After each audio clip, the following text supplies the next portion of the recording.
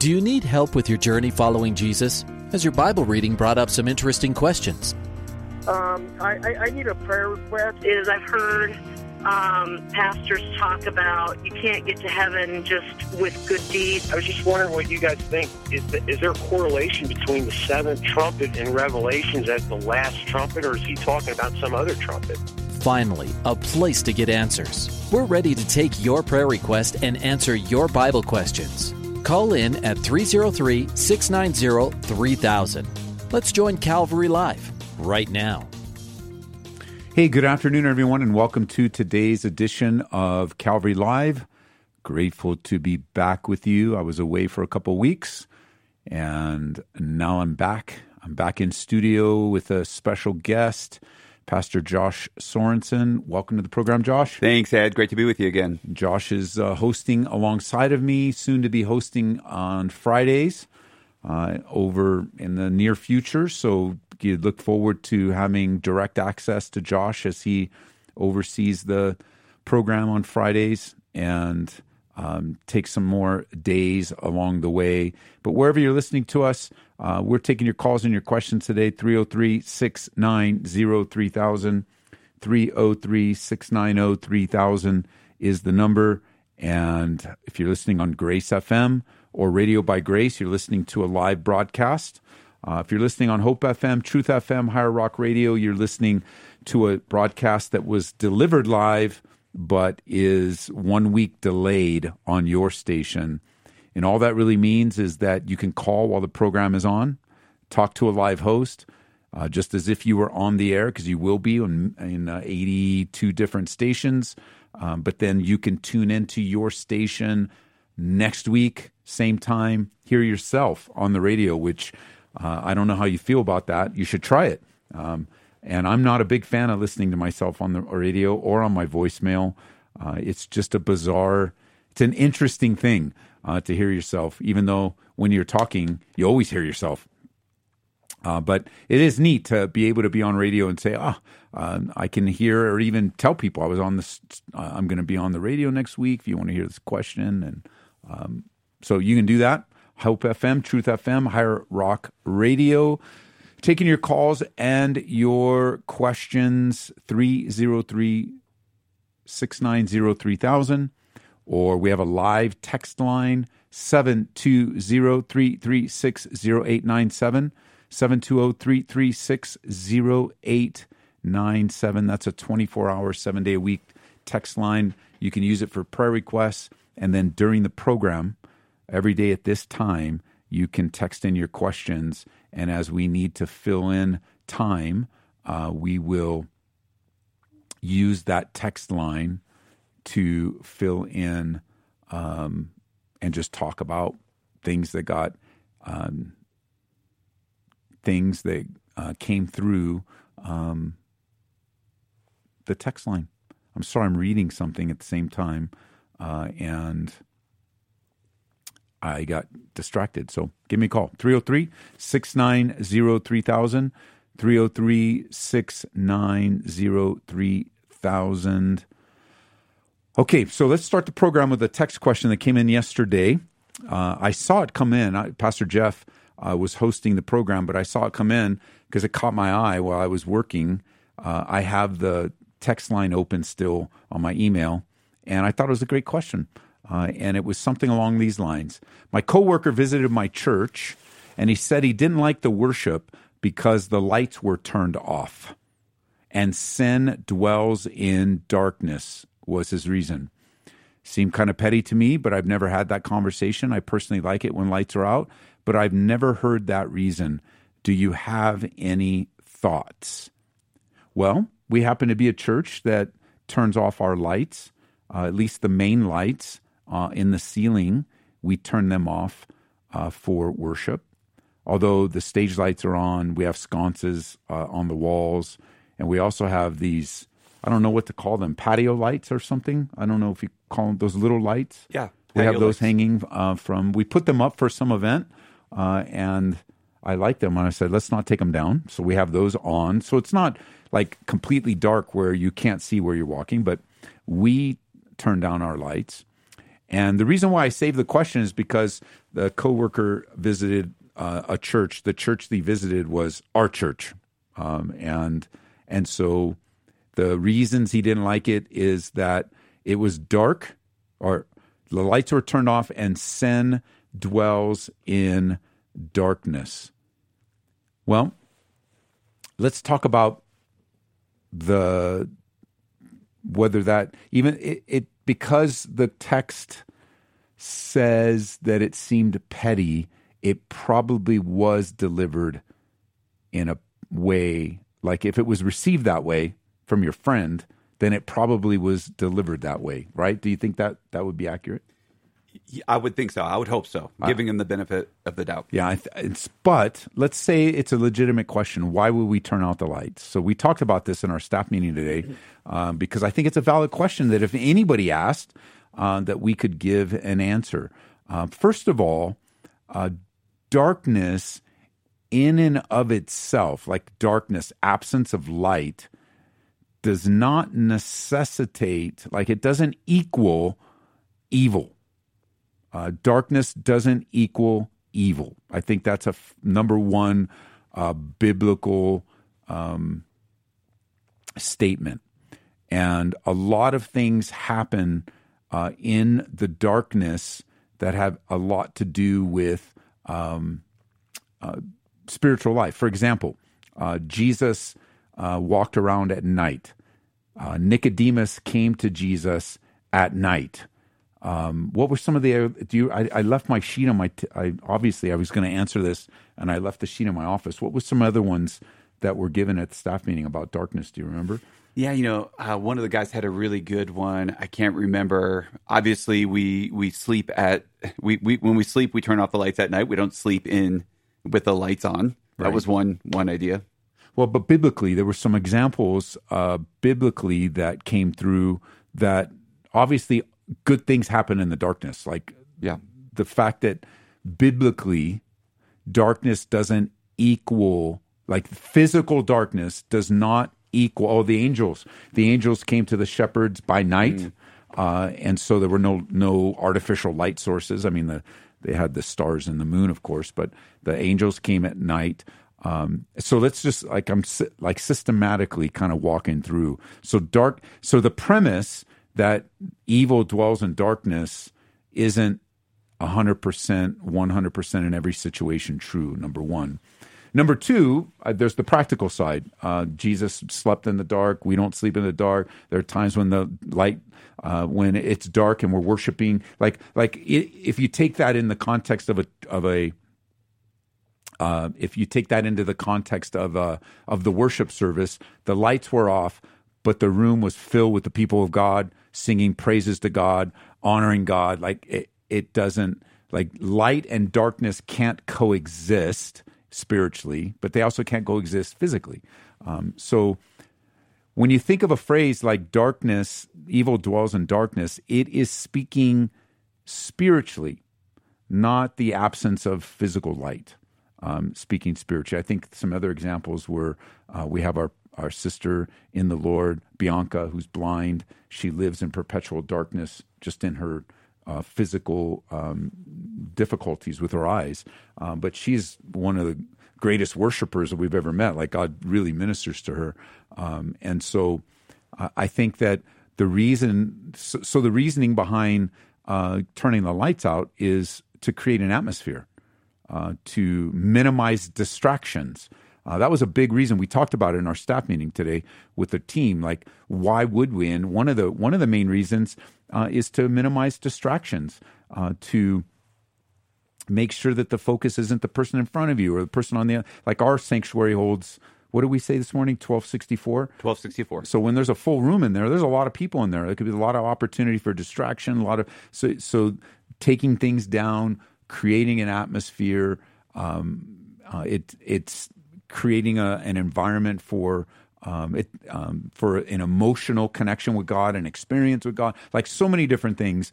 But I think the bottom line is you can worship with the lights on, or you can worship with the lights off.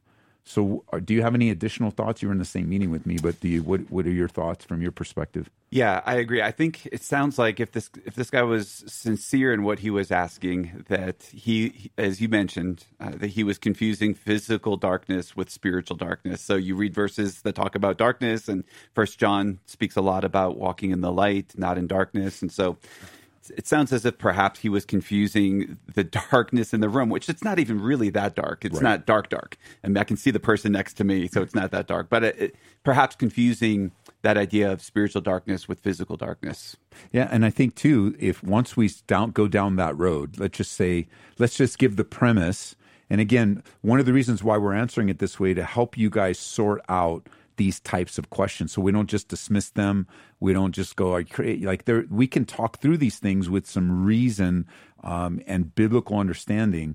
If we agree with the premise that you can't worship in the dark because evil dwells there, then what exactly is the definition of dark in that? Like, how much light is necessary for us to say, okay, it's not dark anymore? Is it 10%, 5%? Like, who know? How would you even measure? I mean, only professional people probably know how to measure that. But like, it isn't completely dark. We got lights hanging in there. We got sconces. In our worship experience, in that environment, the stage is definitely not dark. And so again, what if we're given the benefit of the doubt? But let's just let's say it was kind of a petty thing. I would just say, stop it. Stop making non-essentials essential, and enter in to the worship of the Lord. Enter into a church that, if you're visiting a church, and maybe that's the only time you're going to visit, be a part of it. If it's not sin, I mean, obvious.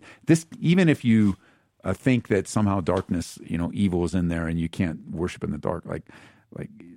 That's not a sin. It's not a sin issue.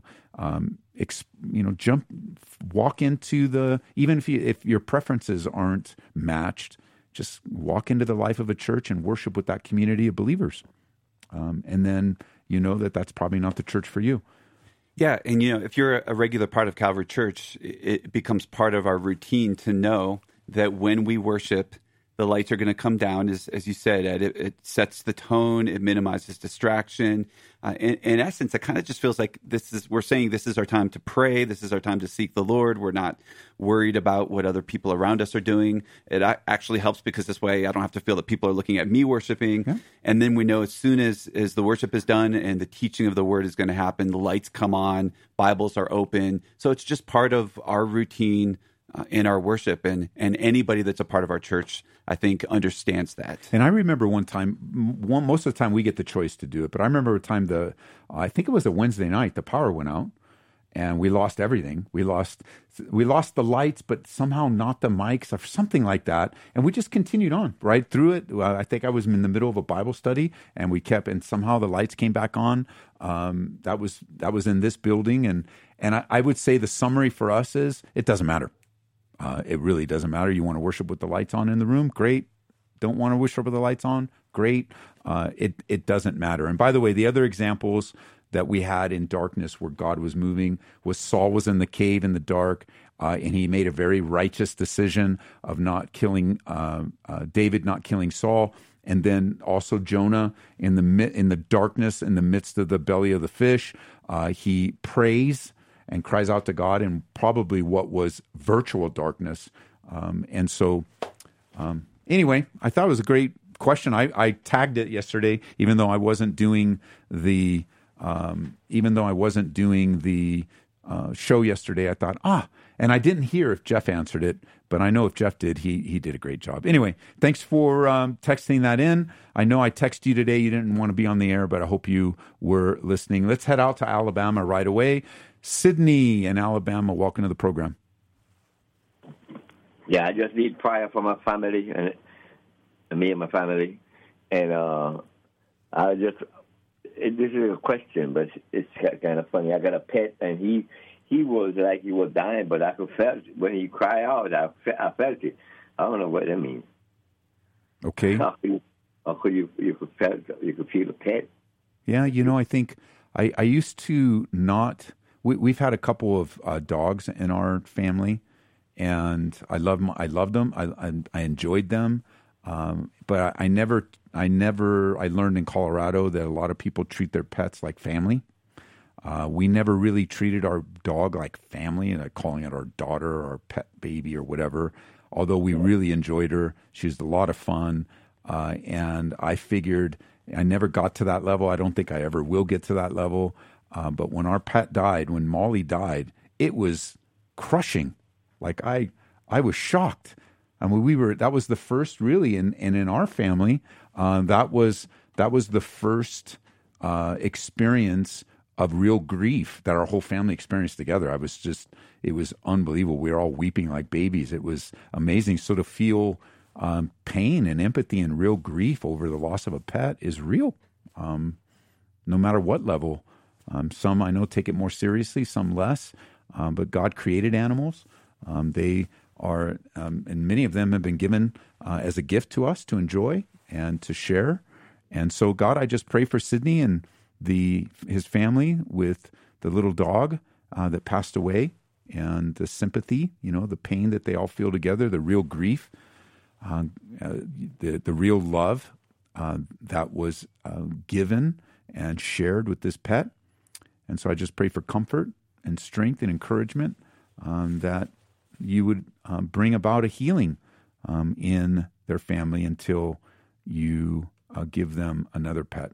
In Jesus' name, amen. Wide open lines today, 303-690-3000.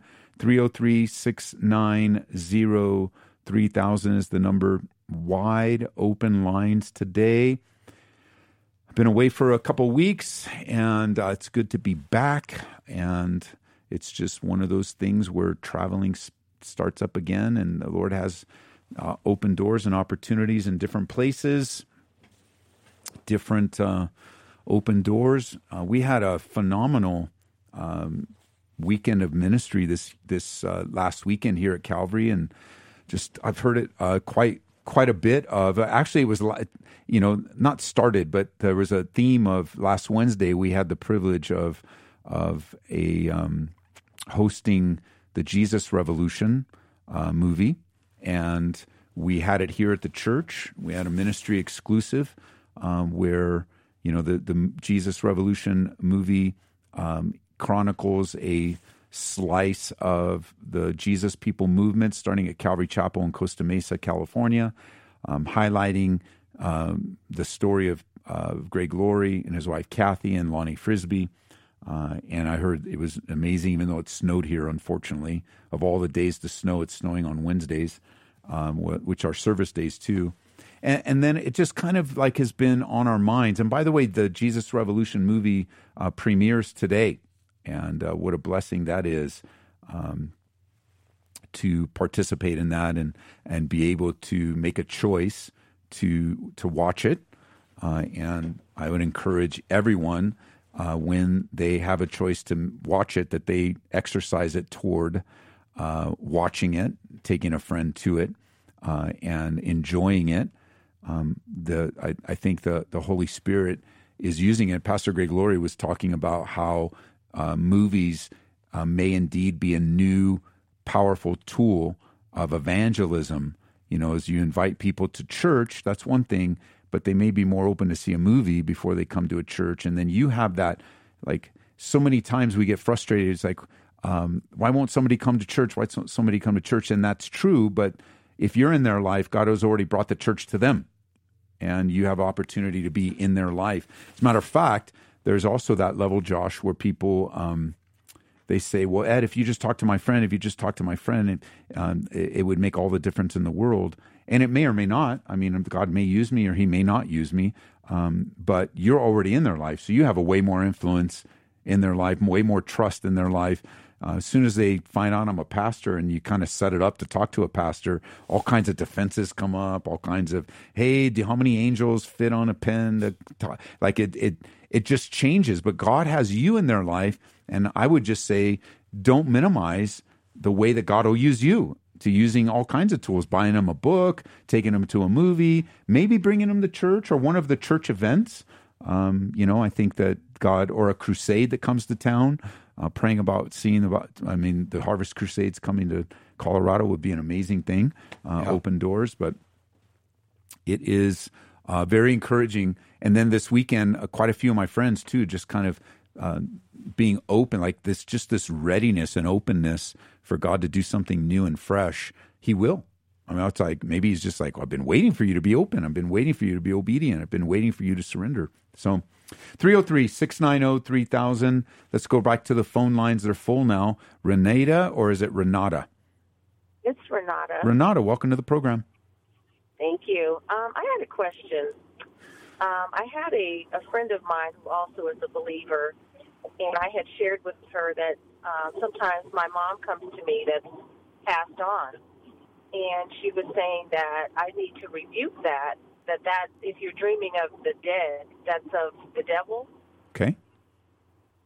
And I just wanted to get your insight on that. She usually comes to me like if I'm depressed or something like that, and it's always back at our family home.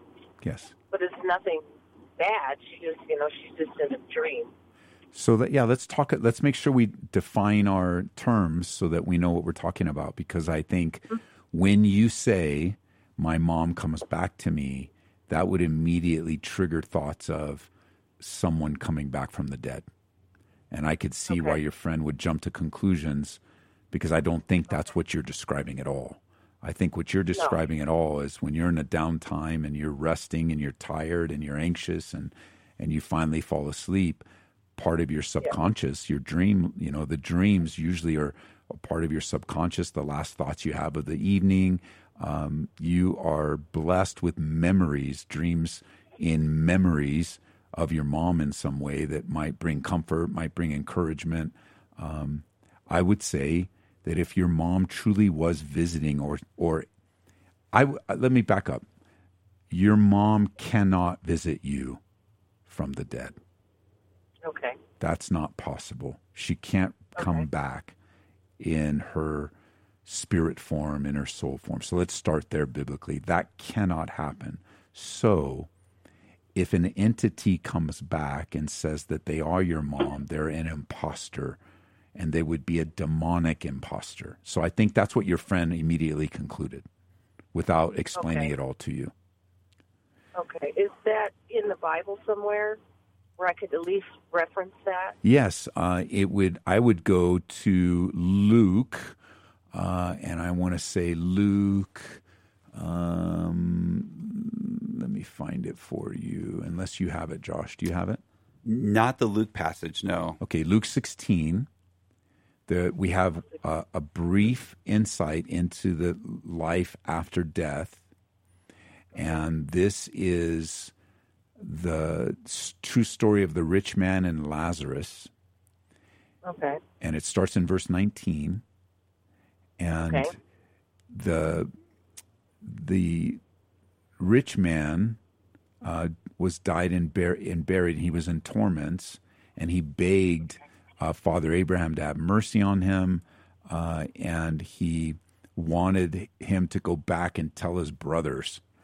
And in verse 27, and Abraham says, they have Moses and the prophets, let them hear them. If one goes to them he's begging him, go back. And he says, if they don't hear Moses and the prophets, neither will they be persuaded through one rise from the dead. Like, the reality is that once you're there, you can't pass from here. Actually, it's what he says. Those who want to pass from here to you cannot. And you cannot go from here to there. That's in verse 26. So that place where your mom is, it's fixed. Okay. If she was a believer, was your mom a believer? Yes. She went absent from the body and present from the Lord. And now that relationship is one of hope to be reunited with her, not for her to come back. However, how many years did you enjoy with your mom? How long was she here before she passed? How long were you with her before she passed? Well, she was 64. And that would have made you? I was 30. So you have 30 years of memories with her that will never be erased. They're inside of you. They're in your mind. You have her advice. You have her look. You have her smell. There's so many things about your mom that will always be with you. And it's not surprising that when you're in a deep sense of anxiety and you just finally fall asleep, that some of these memories would come back to bring you great comfort in dream state. And so I really believe that's what you're experiencing. And I don't think you need to rebuke that at all. I don't think you need to rebuke that. Another thing that happens that often gets rebuked, Josh and Renata, is when you visit the gravesite of a departed loved one and you talk to them.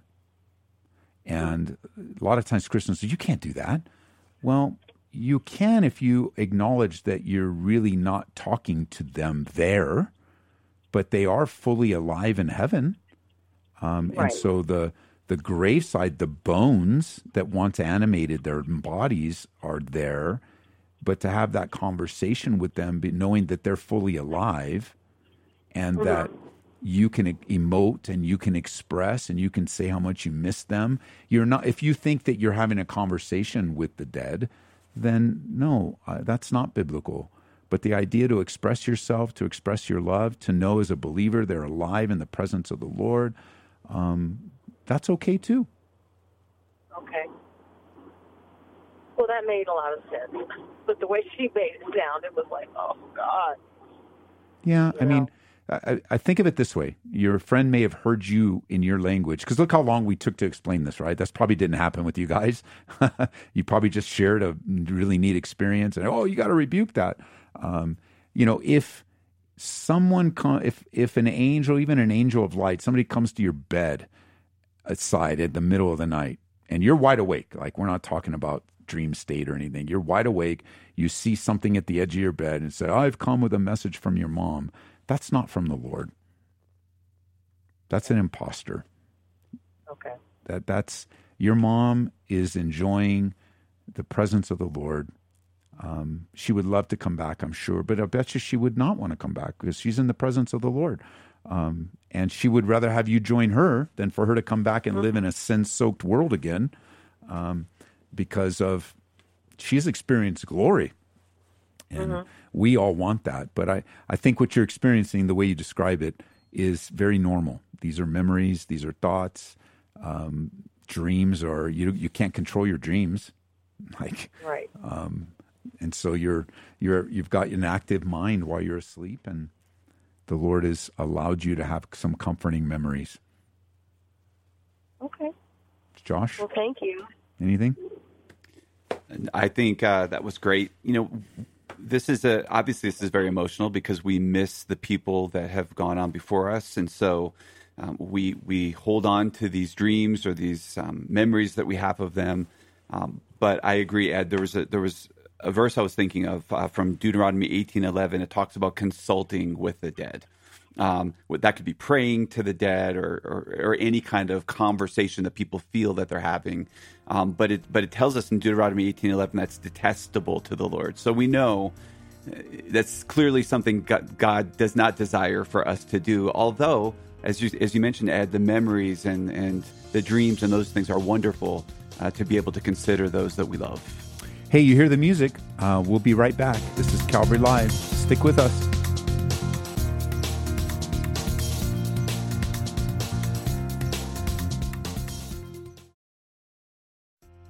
Welcome back to Calvary Live. Give us a call at 303-690-3000 or text us at 720-336-0897. Let's join Calvary Live right now. Hey, welcome back to the second half of today's program. Grateful that you've chosen to join us. Had a really good first half of the program, so thanks for joining us. My name is Ed Taylor. I'm the pastor here at Calvary Church in Aurora. I'm in studio with Pastor Josh Sorensen. Welcome again, Josh. Great to be here, Ed. Thank you.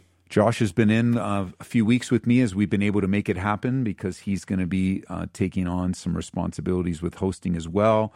I think you're going to really enjoy his point of view and how he sees things and how he uses the Bible, how he's able to deliver. That's the neat thing, too, I think, about this program is we have different pastors hosting, different personalities, different approaches, same Word of God, same truth, but the delivery can be very different and how it's delivered. So I think you guys will really enjoy Pastor Josh, as he more and more grows into this. He's still got some things just kind of working everything and reading this and grabbing this and looking this up, but he's going to get it. We all had to start somewhere. I remember, again, the first time I did live radio, I walked out going, I will never do that again.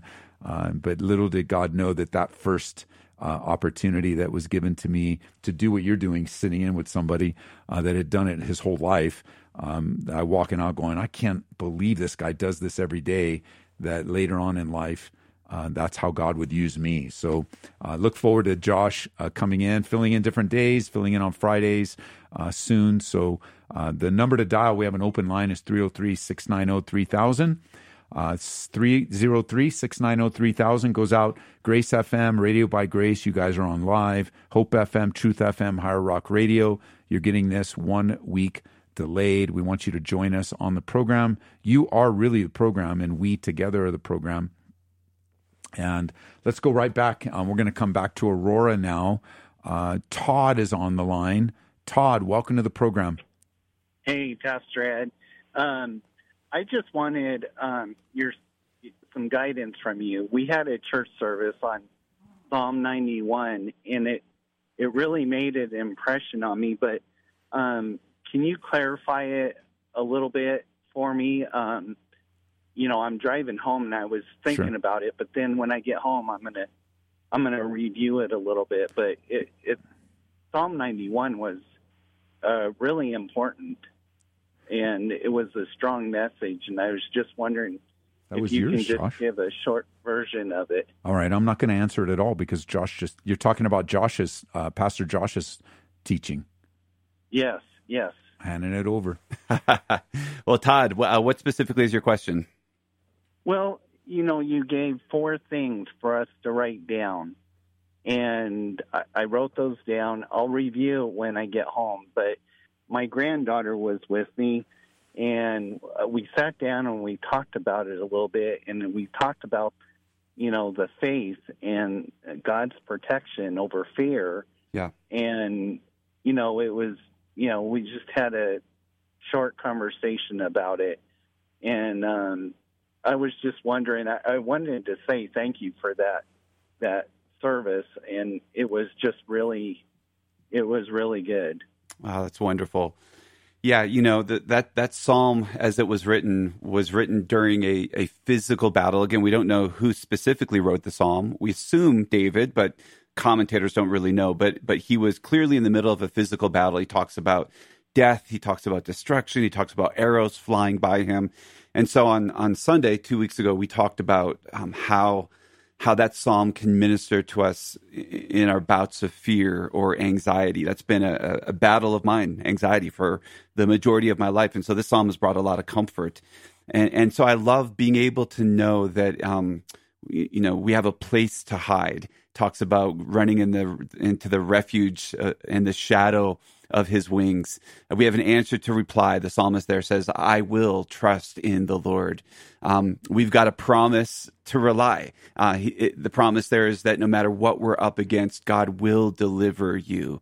And then we've got protection at our side. That's the verse that says, if 1,000 fall or 10,000 fall at my side, the Lord will still be my strength. And so what a wonderful place to go when fear comes knocking at the door of our lives, or those that struggle with anxiety or panic attacks, or just to be able to know that we've got a very real present help in our time of need, that God it draws near to us in those moments. And I think that Psalm 91 is such a great psalm in the midst of those emotional battles. Psalm 91, particularly the first 9 verses, really minister to me. And you know what? I was telling my granddaughter, there's hope. It expressed a lot of hope. and, you know, you can trust in him. And that's what I was trying to make a point to my granddaughter, you know, that there's hope, you know, for these young teenagers and, you know, college people. You know, I saw, you know, the word hope and, you know, trust and love and guidance in that Psalm 91, and it was just really good. And I just want to thank you again for that. And thank you for talking to me about it. And I'm looking forward if we can go a little bit further into Psalm 91, which is very helpful right now with other individuals. Well, thanks, Todd. You know, I think that one of the areas too that when I see Psalm 91 is I will be with him in trouble. That's right. So the being with comes before delivering in that verse. I will be with him. I will deliver. I will honor. I will satisfy. I will show. Like, I always like to look at the verbs when you're looking for a different angle on different verses. I like to look at verbs or remember the Psalms were written in parallelism so that there's comparisons. He's making a point, then he's making a bigger point, then he's making a bigger point. And I think that when we talk about the truth of God's deliverance or, you know, faith over fear, the reality is that in order for there to be faith over fear, there's going to be fear. And we want to acknowledge that. Somebody had texted me recently from the message that I taught this week really went well with what Josh taught. I listened to half of what Josh's message already, and I can see a little bit of that now where just because God is good doesn't mean he's going to keep us out of trouble. And right. He's going to give him. We often think of deliverance as being removed from a situation, and that true can be deliverance. But sometimes that we're not just delivered from. Most of the time, we're delivered through. And so, like, you know, Josh is talking about, there's been an ongoing battle in his life of anxiety. There's been victories along the way, but he might wake up tomorrow morning and like, here it is again. But then there's the Lord. Like so is the Lord there again. Yeah, and protection it talks about in the Psalm is not the same as exemption. So it says that, you know, we're protected in, as Pastor had just read, we're not necessarily protected from. So it talks about the terror by night. We're not exempt from that, but we can have protection in it and protection against it. So verse 15 of Psalm 91, I will be with him in trouble. Doesn't say he's going to keep him out of trouble, but he will be the protection at our side in the midst of trouble. And that's what brings great hope, particularly when we're facing those, as the psalmist says there, those terrors by night. Yep. Thanks, Todd. Yeah, and you guys fear is a liar, and that really stuck with me. Fear is a liar. Well, it depends on what fear it is. It could be irrational fear. That's a liar. But not all fear is a liar. Okay. Fear of the Lord is not a lie. Fear, like if somebody is chasing you and you're fearful for your life, that's not a liar. Like fear, it really depends on what fear is. Like if we fear to the point where we don't believe God's with us, if we fear to the point, like it's irrational fear, it's not a fear that God placed in us, but we're admonished to fear the Lord, to respect and honor him. So we just have to make sure that contextually we're dealing with the right emotion, because not all fear is bad. I mean, some fear saves lives. Yes. Okay. Well, thank you for clarifying that. Okay, brother. And thank you for your time today. God Bye-bye. bless. 303-690-3000 is the number. 303-690-3000. We're going to head back to Alabama now, and Rose is on the line with us. Rose, welcome to the program. Are you still with us, Rose? We lost Rose, and we have all open lines now. But she asked the question in Matthew chapter 11, verse 12, from the days of John the Baptist until now, the kingdom of heaven suffers violence. The violence take it by force. What does that mean? I think the different views on that passage exist, but the reality is there is a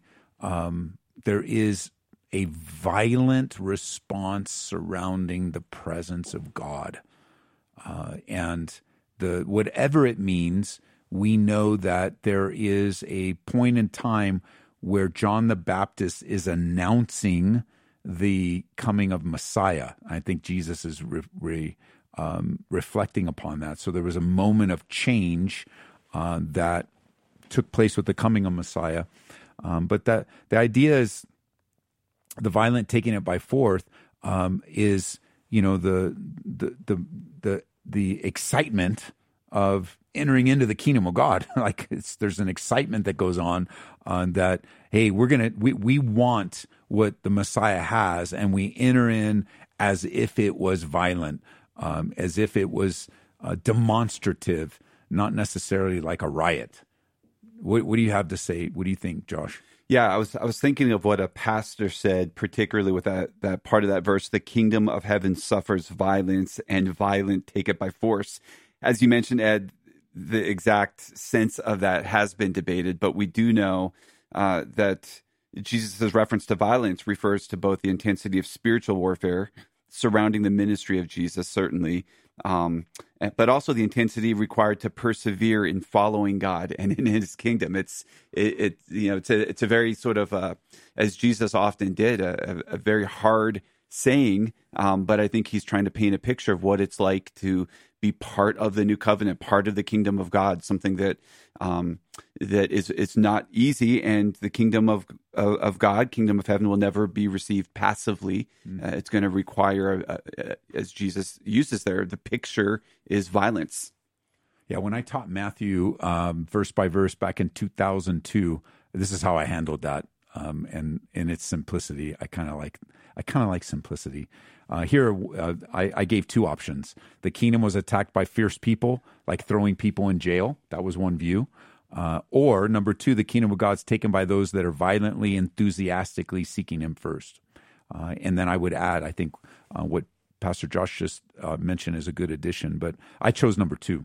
And the sense of enthusiastically hungering and thirsting for righteousness, I think, in a culture that kind of minimizes somehow sola scriptura, as it was adopted by the reformers, somehow along the way got interpreted as we don't have an emotion anymore. We're just very didactic, very learning. We're just very information-centric. But that's not the Middle Eastern culture at all. The Middle Eastern culture is pretty emotional. I mean, even when sometimes we haven't always on every trip to Israel experienced this, but there has been on occasion where we've seen this violent argumentation over at a kiosk, in the marketplace, where somebody's trying to buy a scarf, and then the person, like, they're like, you want, if you were in the U.S., you'd probably go try to break them up, but it's part of the cultural exchange of bartering. And they're actually not mad at each other at all. They're communicating, and then they strike a hand, and then they share their shekels, and they laugh, ha ha ha. Like there is an emotion. There's an emoting in Middle Eastern culture that we just aren't. And in the Western church today, it's kind of like going back to the first question, right? Why would you turn off the lights? And why would you? Worship's not emotional. Why are you trying to hype people up? What do you mean? What does that mean exactly? Like, we're all emotional beings. We cry, we laugh, we get excited. It's okay at a football game to flip out and scream and yell. Very, very sorry. You were probably crying deeply at the Super Bowl. I'm very sorry, Josh, for bringing it up. It was a difficult day. Don't hit me. Difficult week. I mean, the Phillies stink. The Eagles stink. The Flyers stink. Who else from Philly? Well, the Phillies did make it to the World Series. And the Eagles did make it to the Super Bowl. And the other teams cheated. But I mean, you can get all emotional at football games and baseball games. You get my point. Like, I think biblically, there's been a suppression of emotion that maybe even skews our way we read the scriptures, because it's foreign. Violent. What do you mean violent? Well, violent, that word, as a matter of fact, let me just double click the word here really quick, and let me see if we can ascertain. We never even did look up the word. So let me see here. Where was it? From the days of John the Baptist, suffers violence. The word is in the Strong's. It won't let me click it. See, what? I've been away, and they change your program while you're gone. So let me just double click it again. I'm sorry. Let me look it up. It is the word biazo, and it means to overpower, impel, to rush into. Sought with eagerness or haste is another way, eagerness and haste. So that's where we would get the second view or the second option in this particular word. It does speak of a person that is violent. There is a synonym, hormao, it means to rush. The antonym would be braduno, and these are Greek words, means to delay or put off. So there's an eagerness, not just simply an emotion. So, just looking at, it also speaks of an agitated state of mind. Also, it's tied together. There's an eagerness, which the gospel was seized by harpazo. Harpazo is an interesting word that is used to describe the rapture of the church, to be suddenly and violently taken out quickly. And sometimes the way that the movies have portrayed the rapture, it appears that it's nice and everybody's clothes are folded on the bed, they're taken up, and everything goes on with life. The rapture is going to be a very cataclysmic event. It's not merely the church being removed, but if you think of Christians driving cars or flying planes or having some critical place of whatever they're doing in the moment, is going to leave a immediate void in there, and they're going to be violently and quickly and immediately taken up, harpazo. So that's just, you learn that just from looking it up in the Greek. It's Strong's 971. I heard a pastor, just to go along with what you're saying, say it this way: the kingdom is making great strides. Now is the time for courageous souls, forceful people to take hold of it. So this idea that it produces a response. Very good. 303-690-3000. In case you just tuned in, my name is Ed Taylor. I'm in with Pastor Josh Sorensen. He has been sharing the studio with me as much as we can over the last couple months, so that he gets used to the flow of the show, and he already has the wisdom and the relationship with the Lord. He's going to do great. But learning how to run the show, that's what he's been doing. So he's been clicking and looking and working through, but eventually he's going to be launching off on his own. So get to know him, pray for him, and knowing that the Lord's going to use him on this program wherever you might be. Let's go back to Georgia. May, welcome to the program. Hello, thank you, and thank you for taking my call. You're welcome. Yes, my question, I wanted to know if a person dies and have not accepted Christ as their Savior, and they're in hell, are they conscious of their life on earth prior to and the time that they could have accepted and didn't? And based on Matthew, where the rich man and Lazarus incident, with that. Yes. I believe that they will have the same type of consciousness of their life that they had before they died. Yes. Now, whether they can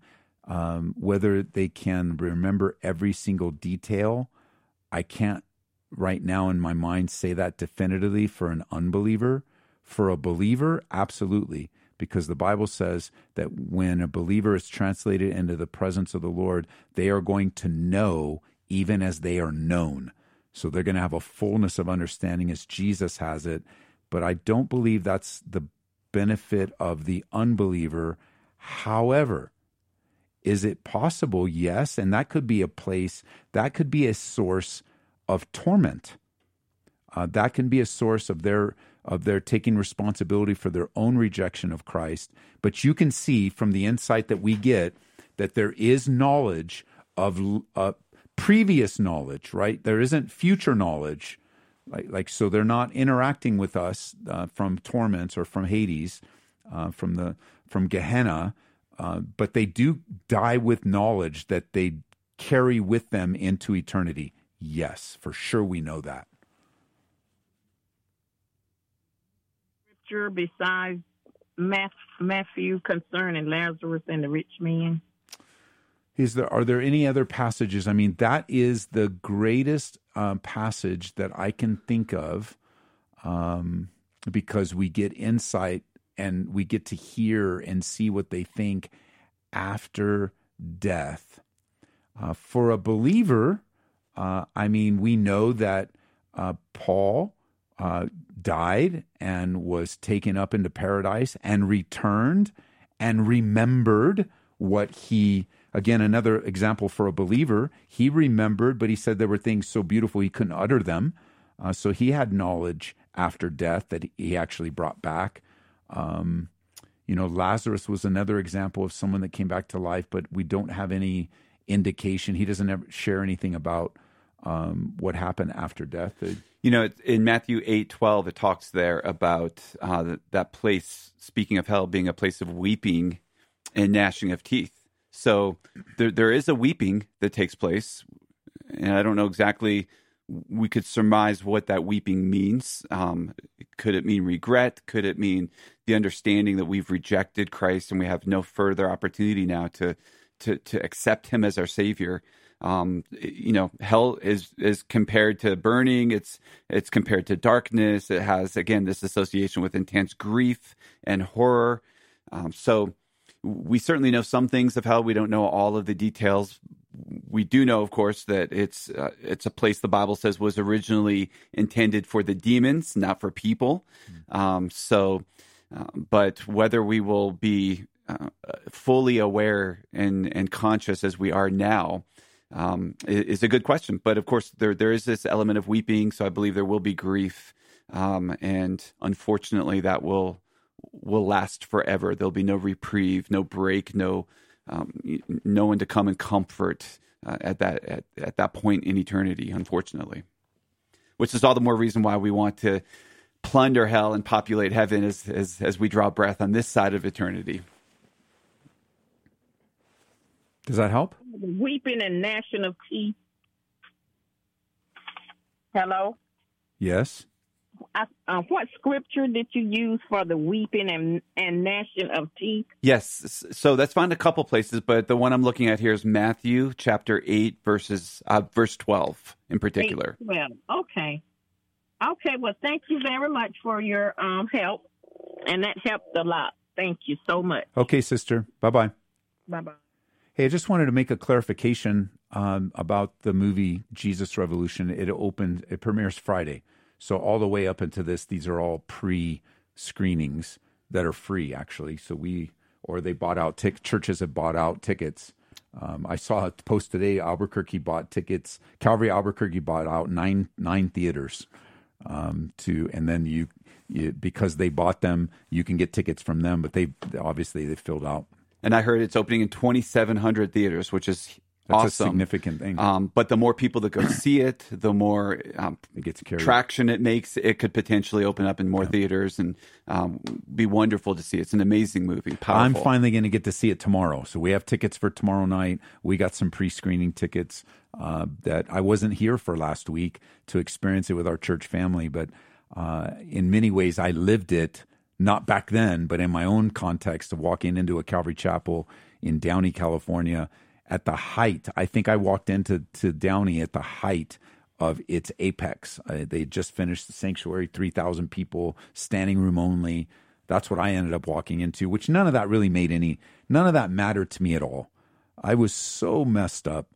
I was so lost that none of the things that kind of what we talk about as Christians, I could care less. I didn't care if the lights were on, what color the carpet was, what the pastor was wearing, or how big the pulpit was. Like all the things that now have become Christian arguments, I didn't care. My wife was about ready to leave me. I was facing jail time for crimes I had committed and I was guilty of. I was about ready to lose it all, knee high in debt from all my, addicted to alcohol more than anything, Not so much drugs, although I was. That was a big part of my life. But even my God is so gracious.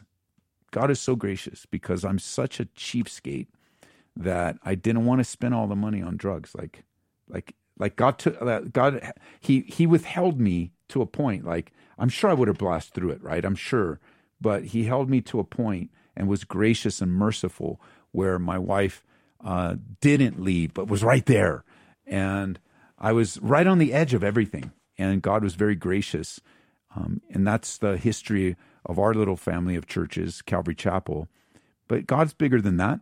He's working in all kinds of churches and all kinds of movements and all kinds of places and all kinds of flavors. But I just think that maybe that's my final word today before we go to service tonight. We're going to be here tonight, even as it snowed a little bit today. We're still going to be here because we're already here, and we're going to be studying how to be led. How am I led by the Lord? We're going to look at practical elements, how to know the will of God, but in Genesis. Where was I going, Josh? You were talking about the movie. The movie, yes. And then we're closing tonight with the service coming up in an hour. Yeah, so I would encourage you, take advantage. If you have the choice to see the movie, make the choice to see the movie. I think you'll be blessed. And knowing that the Holy Spirit is going to use it, especially with these free opportunities. Take advantage of them. Step in so that the opportunities are wide-ranging for it to be a tool in the hands of your evangelism toolbox. And so some of you might be going, why aren't you making a stronger statement about them? Well, we're on non-commercial stations. So non-commercial stations have limitations on how we communicate things for profit companies. And so we will not promote a for-profit company. But we can tell you about the movie. We can tell you to make your own choices, and you get it. But we want to honor the kind of license that we have as a non-commercial station. So that's why you're like, well, Ed, are you really hesitant? I am totally not hesitant. But I do want to honor our license and be able to do the right thing, but also say, hey, there's a movie out there. It's called Jesus Revolution. And, we all get to make choices on what to do with our time and where to go. And this would be, if you're making choices, this would be a great choice to make. And use it as you can also use it as an evangelism tool for the sake of the gospel. And this I can tell you, come to church tonight physically or online, calvaryco.church. CalvaryCO.church has all the info. Thanks again for being with us, Josh. God bless you guys. You've been listening to Calvary Live. Tune in next time for prayer and God's Word.